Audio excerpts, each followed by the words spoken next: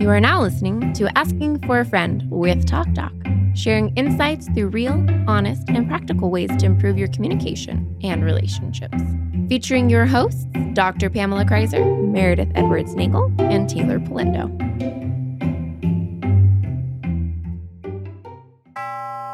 I'm not cheating, you're just paranoid. I only did it because I love you. Don't be so sensitive. I never said that. You have a terrible memory. All of these responses can be evidence of gaslighting in a relationship. But they don't tell the full story. The story is about patterned manipulation. The story is about poor emotional health. Gaslighting, in extreme cases, is the dangerous business of abuse. The term gaslighting originated in the movie Gaslight in 1944. The movie was about a man who slowly and steadily convinced his wife that she was going insane. He engaged in gaslighting to steal some jewelry and cover up a murder. Through subtle manipulation, he altered her environment, including making changes to the gas lights that seemed to dim and brighten for no apparent reason in their home. The husband told her that her concerns were all in her imagination. He eventually convinced her that she was mentally ill and should never leave her home. I'm sure you've heard the term gaslighting. It's become very popular in the last few years. In today's use, gaslighting means to undermine your perception of reality, your judgments, your decisions, everything, to the point where self-confidence declines and you feel you can no longer trust yourself or your own perceptions. You might even begin to wonder what's wrong with you, to the point where you might doubt your own stability or sanity. Robin Stern of Yale University says, quote, "The gaslighter's ultimate goal is to make you doubt yourself so much that you will become totally dependent on them, and only them, allowing them to control you," she says. Stern claims that gaslighting happens in three main phases: disbelief, defense, and depression. In disbelief, at first you might not believe someone's attempt to gaslight you. You may deny it, or perhaps suggest that the person doesn't know what they're talking about. In defense, as gaslighting becomes a more repetitive pattern, you might start to listen to the gaslighter and start to believe what he or she is saying, that they might have a valid point. In this phase, Stern says that you defend yourself, often attempting to disprove it through the use of reasoning or logic.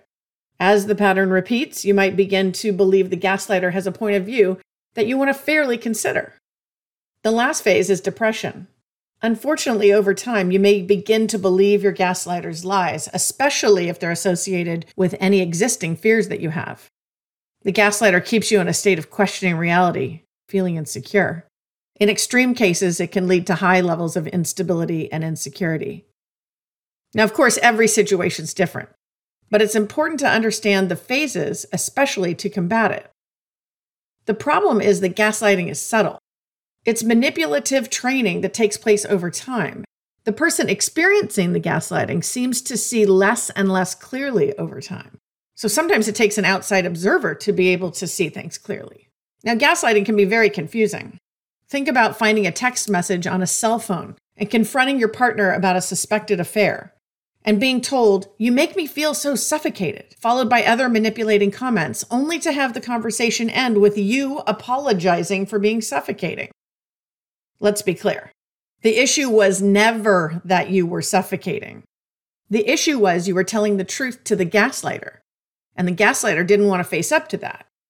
So the manipulating messages start in, and somehow you end up taking responsibility. Here's the bottom line. Gaslighters chip away at our support systems, ultimately creating isolation. And in that isolation, we can't see clearly any longer. We are excited to have Stacey Ross with us today. Welcome to our podcast. Thank you. We wanted to have you on because we wanted to hear from someone who has a different background than we have, which your background is in psychology, and learn a little more about this tendency of gaslighting and manipulation that we think we partially understand, but we'd love to get some more insight from you. Okay. Let's start, though, talking about who you are and what you do. So I am a licensed marriage family therapist. I've been licensed for 20 years, but practicing for 25 as an intern and all of that leading up to my license. So I've been in this field a really long time. In addition to being a licensed therapist, I'm also a holistic health coach and a Reiki master. I integrate a lot of somatic work into my therapy. Wow. When I started to integrate that, I started to see huge changes in all of my clients, especially those who had dealt with trauma. So I love the combination of all of that. It's like integrative health in general, right? So it's just a way of doing that. I am a mother of 2 children. My last child's about to graduate high school. Awesome. I've been married 21 years, 22 years. That's kind of my background. That's most of my professional stuff. Yeah. I've seen a lot over the years. I've worked with hospice. So I've done a lot of grief and bereavement counseling.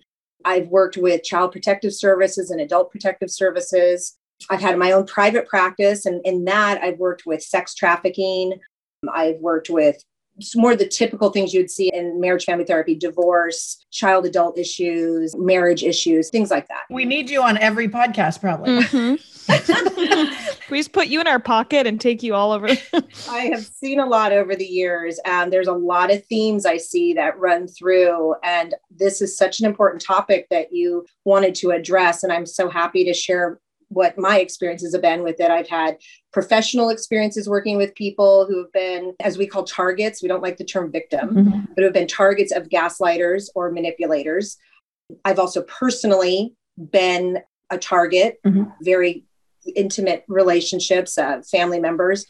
And so I'm happy to be very self-disclosing. Whatever it is you want to know today, I'm more than willing to share. Okay. Have you ever had to do any sort of therapy with a gaslighter?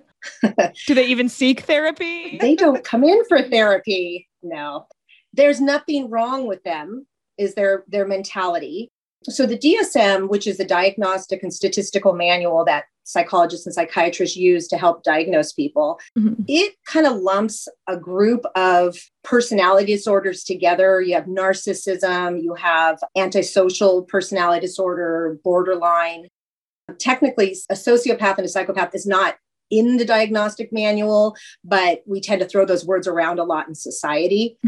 But the bottom line is all of those are very similar to each other. And the thing that they have in common, that person who has that experiences low to no empathy. That is the key thing.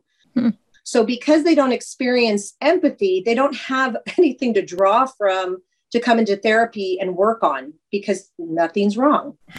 Now, what I have seen to answer your question though, is when a couple comes in, 9 times out of 10, the term I will always hear is that, let's just call them the manipulator to keep it really simple. They will often say, I'm here because she needs help. I'm just here to support her or him. It goes both ways. It's not always, just the guy.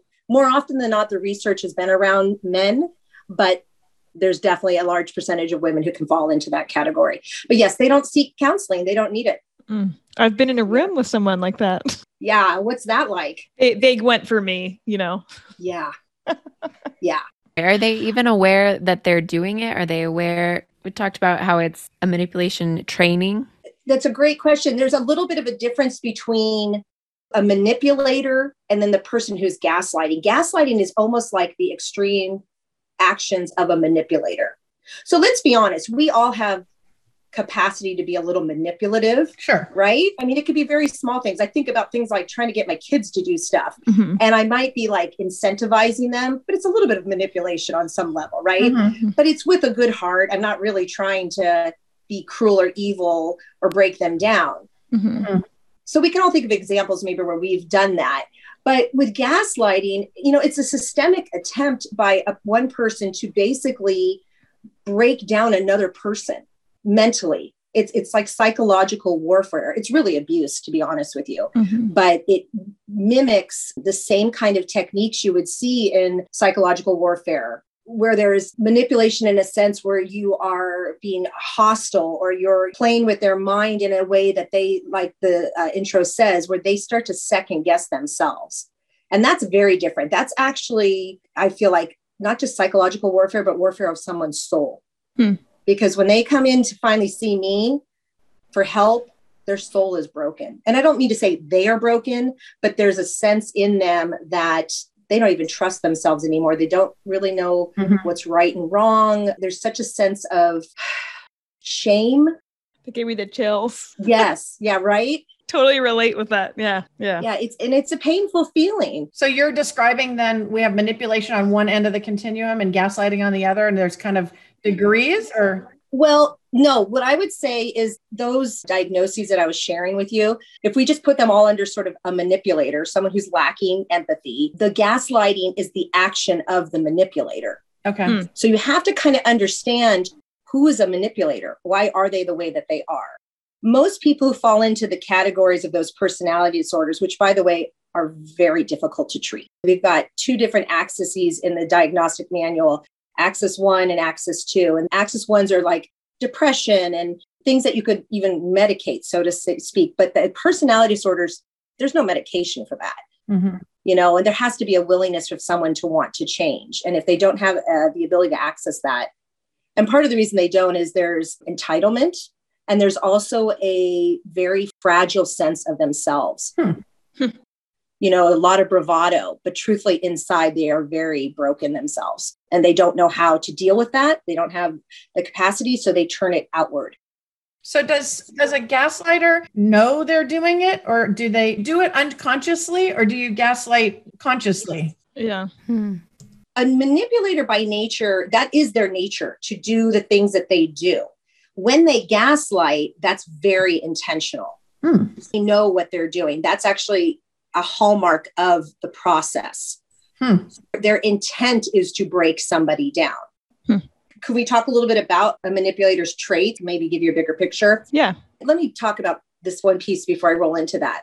So one of the reasons a manipulator struggles with reality is that, again, they lack empathy. Right. So what's empathy?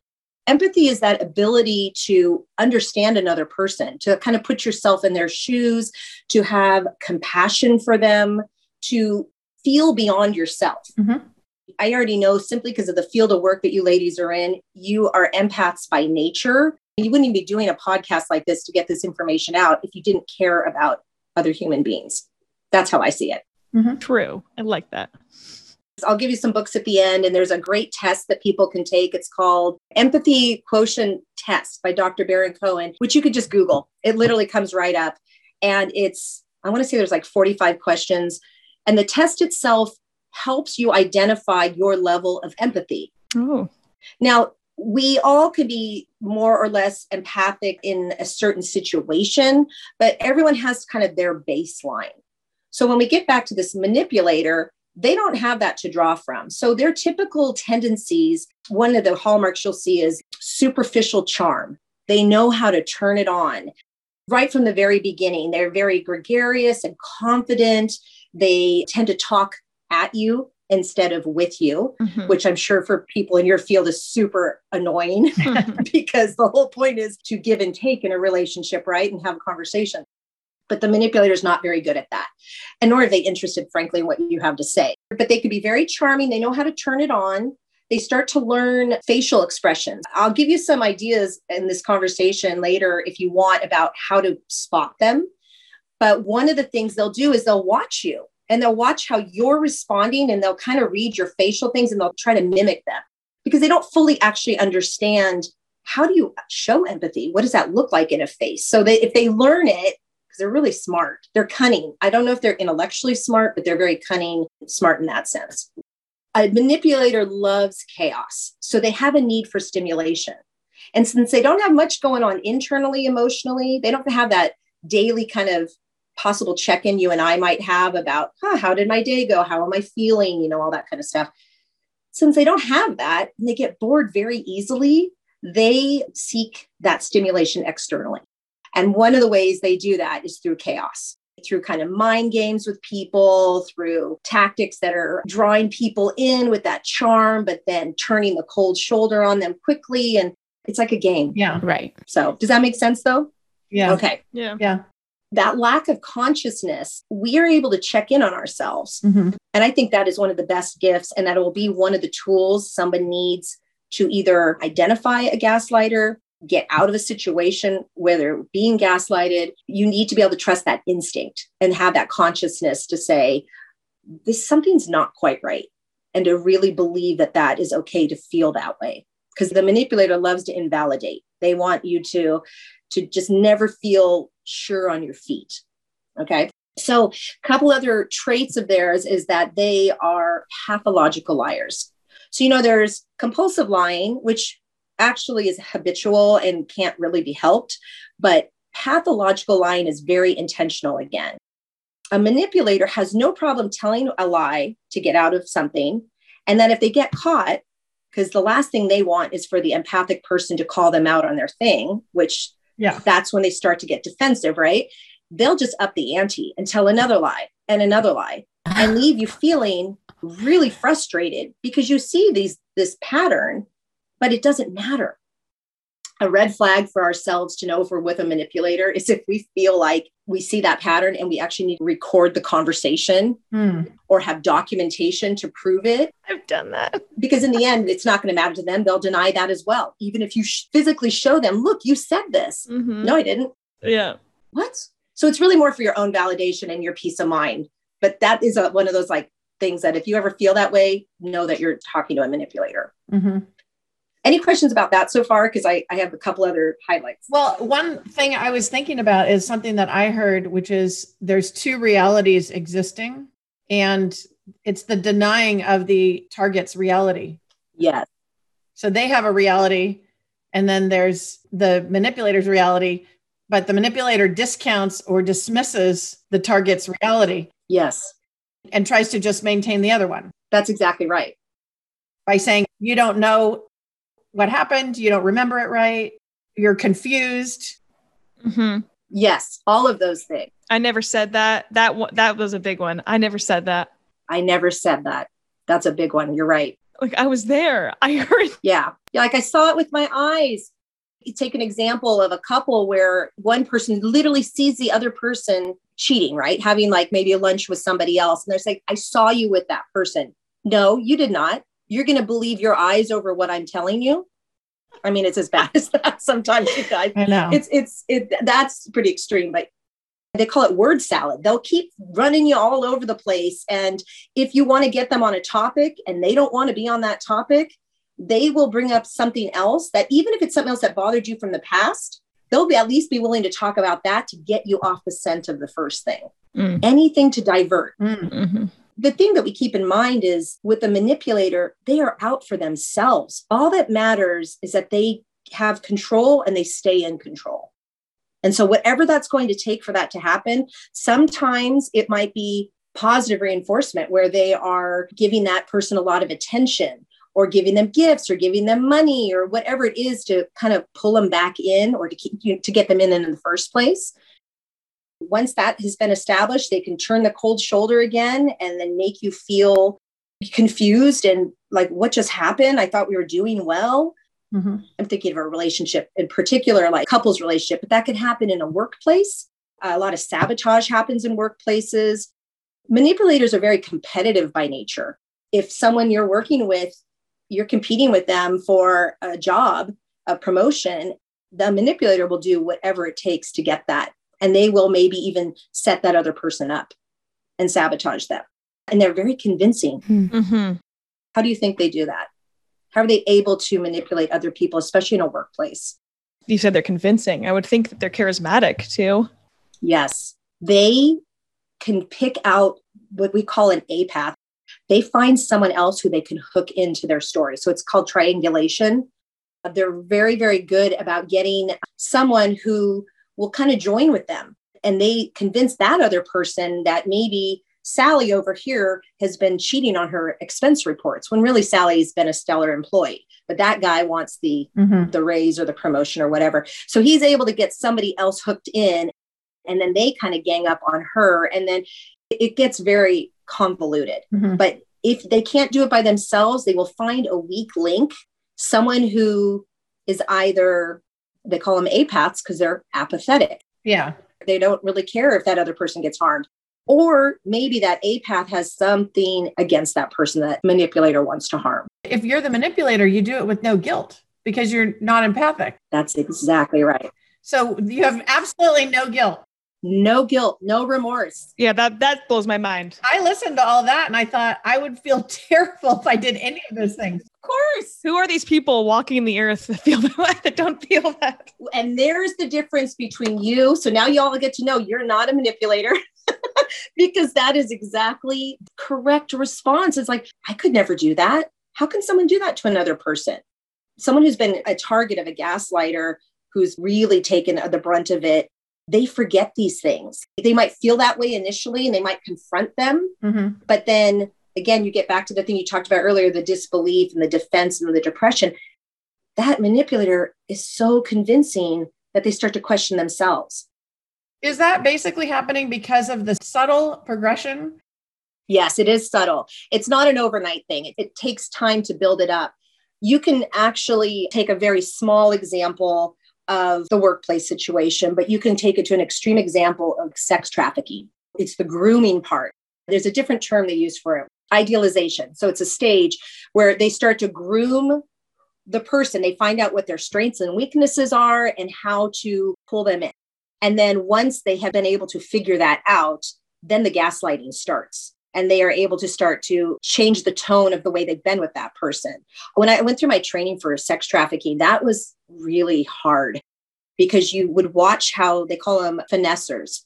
These gaslighters, they're the finessers. And so they go out and they find these young boys and girls and they convince them that nobody will love them like they can. They'll take care of them. They'll pay for their things. They'll get them food. They'll give them shelter, right? So they're taking them in because usually they're the kids that are either sort of left abandoned or they're in a child receiving home or like they don't have a stable home.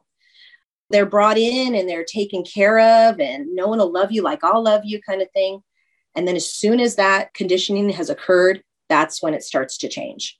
And then what happens to the targeted person is they are like, okay, wait, they loved me and now they don't. So I'm going to try even harder.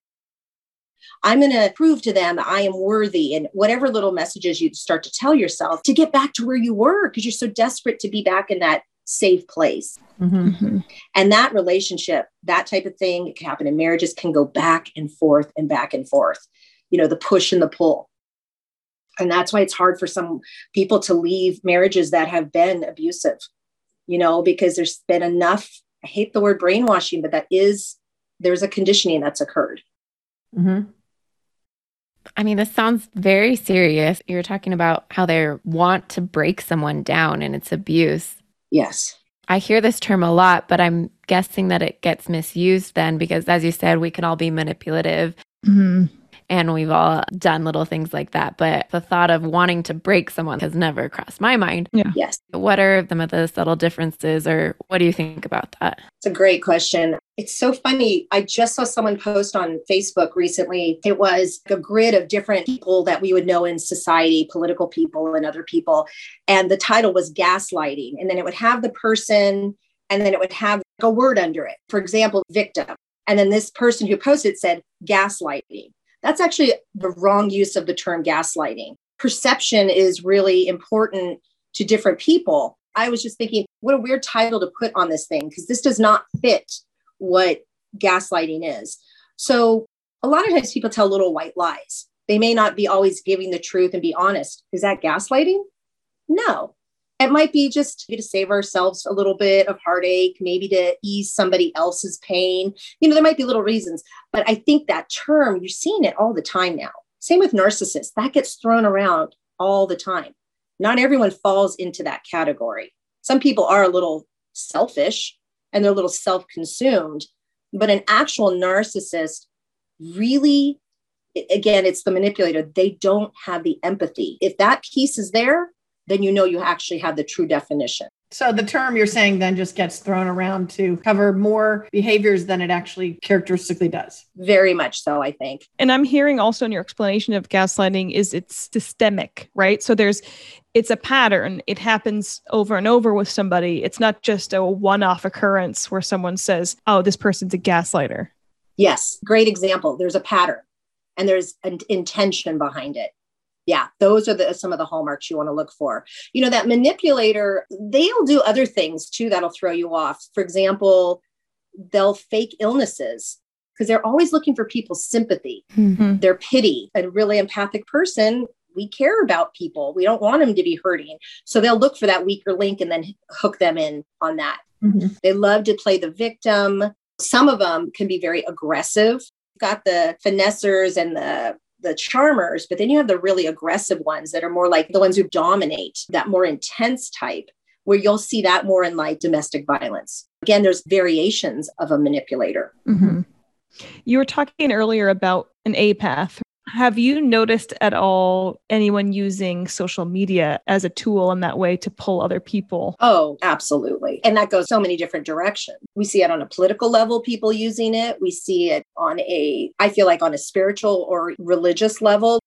Depending on what you see on social media, it depends on who it draws in. Mm-hmm. How do we know what we can trust? Can we trust that? Who's telling me the truth? Who's manipulating me? Mm-hmm. And that's where, frankly, we have to go back to our own gut instincts.